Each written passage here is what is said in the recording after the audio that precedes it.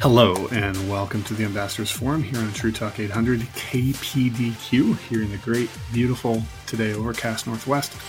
We at the Ambassadors Forum, we want to thank True Talk 800 KPDQ for hosting us every Saturday morning.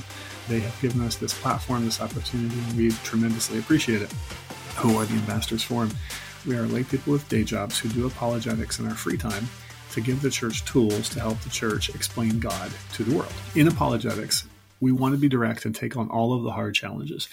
We at the Ambassadors Forum, we like to present God as he is, as he's been revealed in the Old Testament, the New Testament, which means we don't run away from hard questions. When God presents something about himself and people challenge that, we want to not modify it. We don't want to change it. We don't want to make it more palatable. We want to just put it out there and let people deal with it. Today is about one of those hard questions. My name is Charles Jackson. Your normal radio host, Roy Swart, is down for the count this week, and I am filling in. I get to be a stunt double. They only call me up when the dangerous tasks are needed, and they want to keep the star, preserve the star, make sure he doesn't get hurt.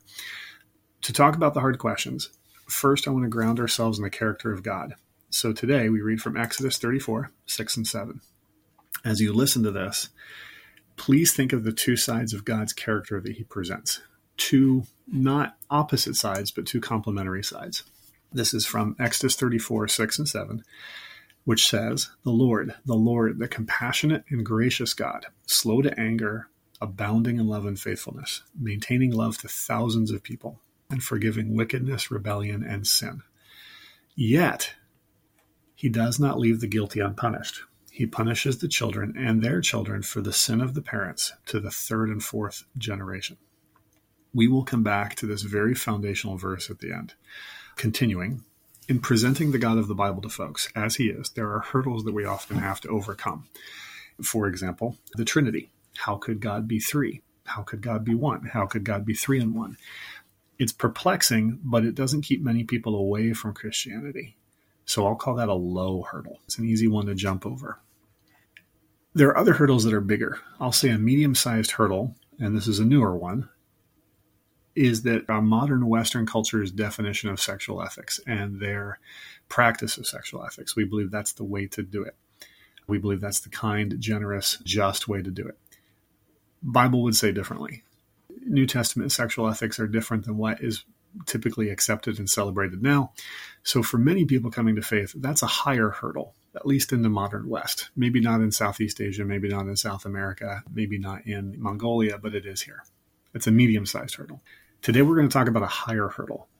The high hurdle is this. If God is loving, which we say he is, why does he kill very large groups of people in the Old Testament?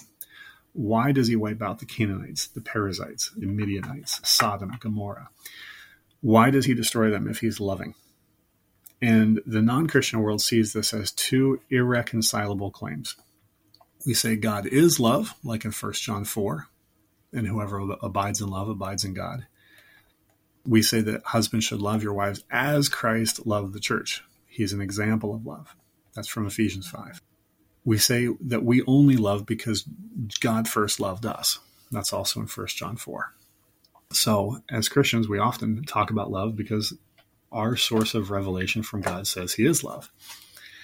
Yet, here's what many people consider irreconcilable. In Genesis 6-9, God kills everybody in a big flood. In Genesis 18-19, God kills everybody in Sodom and Gomorrah, except for Abraham's family. In Exodus, God kills Egypt's firstborn and their army. In Exodus 32, he tells the Levites to kill 3,000 Hebrews. In Numbers 25 and 31, he sends plagues to the Midianite people. In Numbers 31, he then kills the Midianite men, women, and the boys, sparing the girls. In Joshua and Deuteronomy, God kills the Canaanites. This is a high hurdle to overcome, again, because it sounds like a discrepancy between a statement of God's character, that he's loving, and a statement about his actions, that he's killing large groups of people. We wouldn't do that. That would be cruel. So to us, it sounds irreconcilable. A quote that sums this up when folks react to this and they disagree with it. There's an atheist writer named Josh Kelly who challenges this Christian view when he says, in his words, Christians keep saying the God of the New Testament is completely different than the God of the Old. But if you knew a man who was a serial murderer, who committed genocide, who demanded child sacrifice, and who crushed entire cities, would you suddenly start trusting him when he suggests crucifying his own son to make up for it? It's why some folks then conclude, I can't imagine why a loving God would unmercifully kill whole groups of people for no reason. It's just excessive. It's just wrong. A kind person wouldn't do that. Would you do that? And I'll say that sometimes churches don't confront these hard chapters. If we're preaching through the Bible, sometimes our churches will skip this. We'd rather just talk about God's love. We'd rather leave the sweet, gentle Jesus instead of presenting this God of justice. God's killing of the Canaanites, when you were in 5th grade Sunday school, your teacher may not have covered that. Christian kids, they might be discipled by their parents. They might have devotions every night. But if their mom and dad hide all of the Old Testament violence from them and never tell them about it and never share it with them, and then these kids grow up and they meet a skeptic who challenges them with something like, well, I can't believe in the Bible because in the Old Testament, God kills a lot of people, even children, and I can't believe in a God who would kill children. And this can be jarring for folks if they've never considered it, if they've never pondered it. It can cause young church kids to ask, why did my church hide this from me? Why didn't my parents mention it? What else are they trying to hide? Maybe my skeptical coworker is right. I wouldn't kill children. I wouldn't wipe out whole groups of people. And because this potential hurdle, this high hurdle was never confronted, and then these young churchgoers, they hear this, they believe it, they stop believing the Bible, they stop believing in Christianity, and they stop coming to church. We at the Ambassadors Forum believed, and we've learned that a better way to deal with hard truth is to confront it, explore it, and teach it. My wife and I learned a long time ago that we want our children, we want them to hear all the best challenges to biblical Christianity. We want them to hear them from our lips before they hear it from the lips of a skeptic or somebody who's not a Christian. So, by teaching our kids that God, yes, in the Old Testament, he does indeed kill large groups of people, and then we explain the reasons for why God does this, it gives them a chance to hear it from a Christian perspective. Now our kids, if we do this, they've been exposed to these passages that many people find morally difficult, and it works a little bit like an inoculation. They've had time to ponder it under the discipleship of their Christian parents and a Christian church. And they grow because of it, because they learn how God's forgiveness and his justice go hand in hand. In 2 Timothy 3, a famous verse, it says, all scripture is God-breathed and is useful for teaching, rebuking, correcting, and training in righteousness, so that the servant of God may be thoroughly equipped for every good work. And I draw your attention to a few of the words in there. All scripture. That includes the passages about God killing many people. All scripture is God-breathed. It's from him. He writes it, he authors it, he gives it to us. He puts the content in there. All scripture is God-breathed and is useful. We can get something from this. It's not something we should ignore. It's useful for teaching, rebuking, correcting, and training in righteousness, so that the servant of God may be thoroughly equipped for every good work. If we don't confront the tough passages, then we're not going to be fully equipped. We'll be half equipped, partially equipped, and we'll have holes in our armor. The Bible contains the full counsel of God. If we ignore the full counsel, well, if God put it in there, that seems awful hard to justify. So today we're going to do it. Let's confront a tough passage, a passage with lots of killing, the kind that some non-Christians would reject. Let's explore it with eyes wide open. And I didn't choose an easy one. This comes from Numbers 31, where God kills the Midianites. The whole text is very long. I'm not going to read it here because it does take too long. You're welcome to look it up yourself. Please do. Please take your Bible on your phone or an actual physical Bible and open to Numbers 31. After you've read it, here are the key parts that I summarized. These are the parts that are historical, the most significant events in this narrative, and also the most morally difficult parts right here. The Lord said to Moses, take vengeance on the Midianites. So they, Moses and the Midianites, fought against Midian as the Lord commanded Moses and killed every man. The Israelites captured the Midianite women and the children and took all the Midianite herds, flocks, and goods as plunder. They burned all the towns where the Midianites had settled as well as their camps. Moses was angry with all the officers of the army, the commanders of thousands and commanders of hundreds who returned from the battle. Have you allowed all the women to live? Moses asks. They were the ones who followed Balaam's advice and enticed the Israelites to be unfaithful to the Lord in the Peor incident, so that a plague struck the Lord's people. Moses then says, so now kill all the boys and kill every woman who has slept with a man, but save for yourselves every girl who has never slept with a man. If you read this for the first time, what would you think? Here's what many think and how many would respond. they'd have questions. They'd have challenges to that. They would say things like, a good God would show mercy and forgiveness and not kill everybody, all the Midianites. Somebody might say, why did God do that without first justifying and listing all the evil things the Midianites did? Someone might say they can't possibly all deserve death. A good God wouldn't kill the innocent Midianites along with the guilty Midianites. Folks might point out it's immoral to kill children. And then folks might conclude, I can't believe in a genocidal God. A good God wouldn't do that. I wouldn't do that. I'm a good person. My friends are good people. They wouldn't do that. I don't think you would do that, young Christian. Now, before answering these questions, I want to go off on a fairly brief tangent. There are 3 temptations we face when hearing these questions. The first temptation we face is sometimes Christian pastors and writers, they come up with other ways to explain these difficult passages like Numbers 31. So they bend the rules of Christian hermeneutics. An example of this would be a gentleman who's a pastor in Minnesota. His name is Greg Boyd. He writes a book. In his view, he would say that in the Old Testament, when Moses and the Jewish leaders tell the Jewish soldiers to kill other groups of people, that's not actually God talking, because he's committed to the idea that God is a pacifist. He would say that that's not God talking. That's the Moses and the Jewish leaders talking, and then they are attributing that to God. That's Moses being impatient and vengeful and hateful and murderous, not God.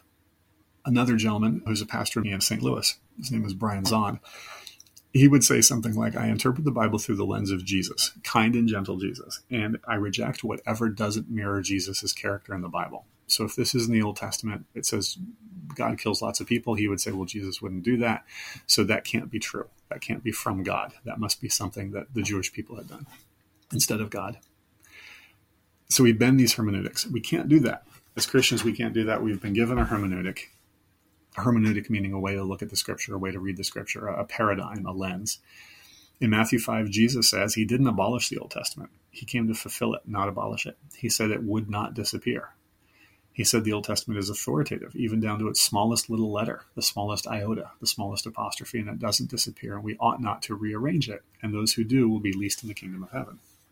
Another temptation we face when we hear about God killing the Midianites is to feel shame. We may wish God didn't do this. We want to skip to something else. We sometimes will say, well, I don't want to confront that, so here, just read these gospel verses about Jesus. Just skip to Jesus, skip this hard stuff, because we're Christians. Christ is the root of everything we do. We don't need to talk about the Old Testament stuff, because that's the Old Testament. It's not what we're dealing with now.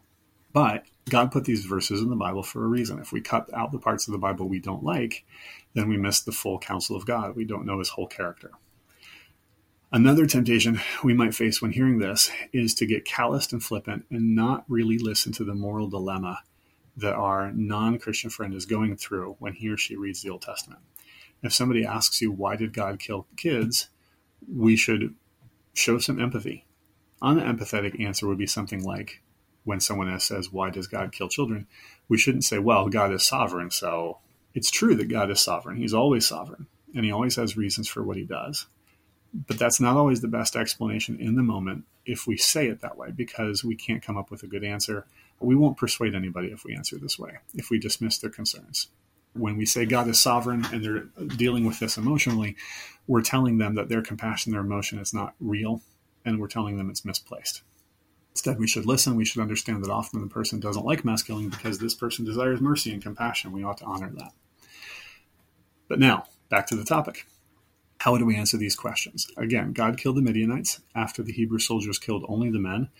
Moses told them to kill the women and the boys, even down to young ages, and then spare the girls. We are deliberately working through a hard passage, and now we face the hard challenges. How would you respond to some of these challenges? When I was preparing this, I prepared answers the wrong way until my friend Carrie Denker said something that made me realize, oh, I need to rearrange this. I need to redo this. When first researching these topics and trying to answer these questions, I thought of it more as like chess or checkers. I thought of them as moves and counter moves. If somebody says a good God would forgive, not kill, I would come up with a canned, easy to memorize response to counter that with. But the more I thought about this, that's not the way we do things. That's not the way we dialogue. That's not the way we talk in real life. Real life is not a debate where we have statements and counter statements, moves and counter moves. This is not an Olympic fencing match. This is not a wrestling match. You're getting to know somebody and you're engaging with them. And so a better way than doing these moves and counter moves is to ask questions to investigate the person's background, where he or she is coming from. Questions like, okay, how long have you felt this way about the Old Testament? Have you read the Old Testament? Did you always feel this way, or is this a position that you migrated to? What made you come to that conclusion? Who have you read? Who has given you thoughts about this topic? Then, after sincerely finding out where the person's coming from, we can ask questions that cause them to wonder whether they're looking at the issue correctly, destabilizing questions. My following questions after finding out why somebody believes the way they do and how they came to this conclusion would be to ask questions, questions that we'll address here in a second as we go question by question. So the first challenge to Numbers 31, somebody would say, it doesn't say in there, in Numbers 31, what the Midianites did that was so wrong. Therefore, it's hard to believe it was justified to kill them. This assumes a few things. It assumes that God needs to justify to me, the reader, right here, that these Midianite people were really, really super uber bad, or I won't believe that God is justified in killing them. How should we respond? After, again, asking background questions, I might ask destabilizing questions and ask them, well, have you read all the chapters that talk about the Midianites' history, not just this one in the end of Numbers? I might also ask the person, would you like to find all the other chapters that talk about the Midianites and their sins and what they did? Or would you like me to email them to you? I'm happy to find it. Eventually, after asking these kind of questions, I might offer them some sort of response like this. Sometimes God clearly lays out a people's sins in the chapter where he judges them. Sometimes it's in other chapters. Sometimes it's in other books.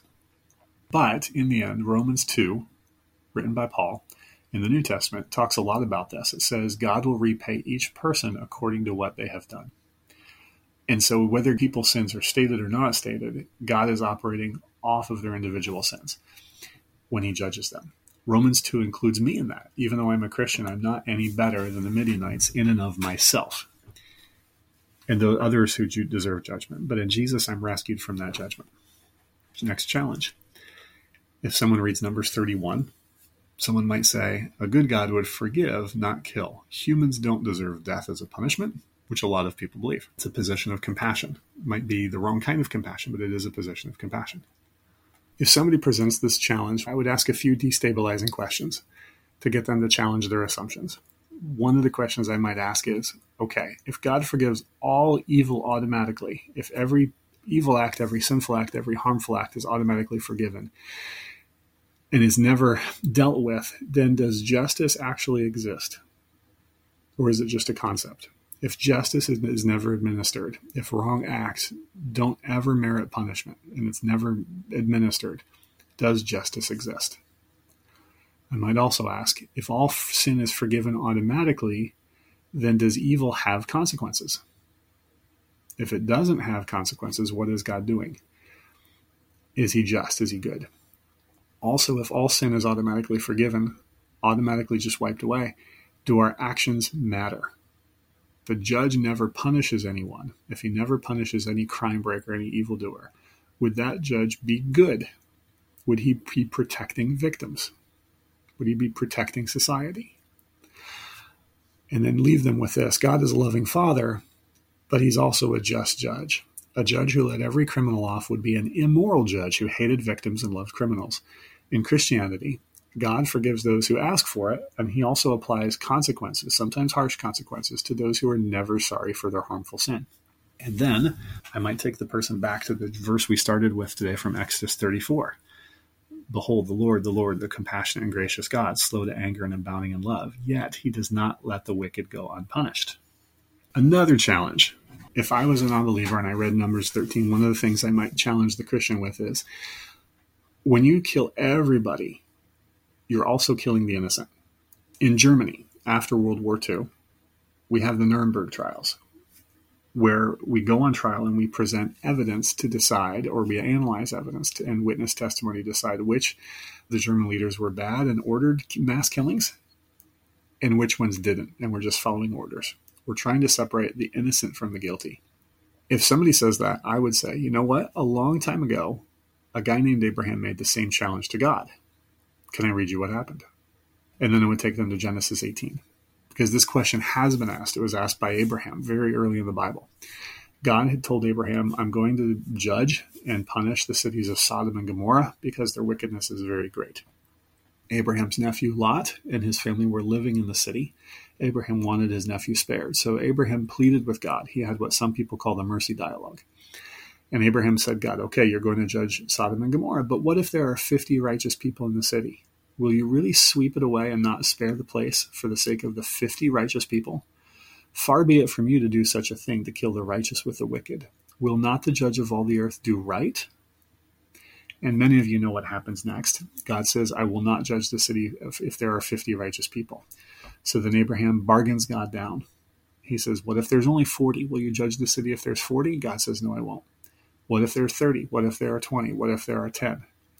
And when God tells Abraham, I won't judge the city if there are 10 righteous people, Abraham is content. He's satisfied. He walks away from the conversation because he believes he's gotten Sodom and Gomorrah off the hook. He believes, well, then there must be a few innocent people there, a few righteous people there, so God won't destroy it. But God destroys it because there were no righteous people there. God destroys a city because everybody there deserved his justice. Notice that this is the second large killing in the Bible after the flood. And it's also the very first one that targets a group, a region, an area. Is this a pattern for all the ones afterwards? I also balance this with Genesis 15, where God is talking to Abraham about the Amorites. And he says that the Amorites are building sins against them. They're building sins against them.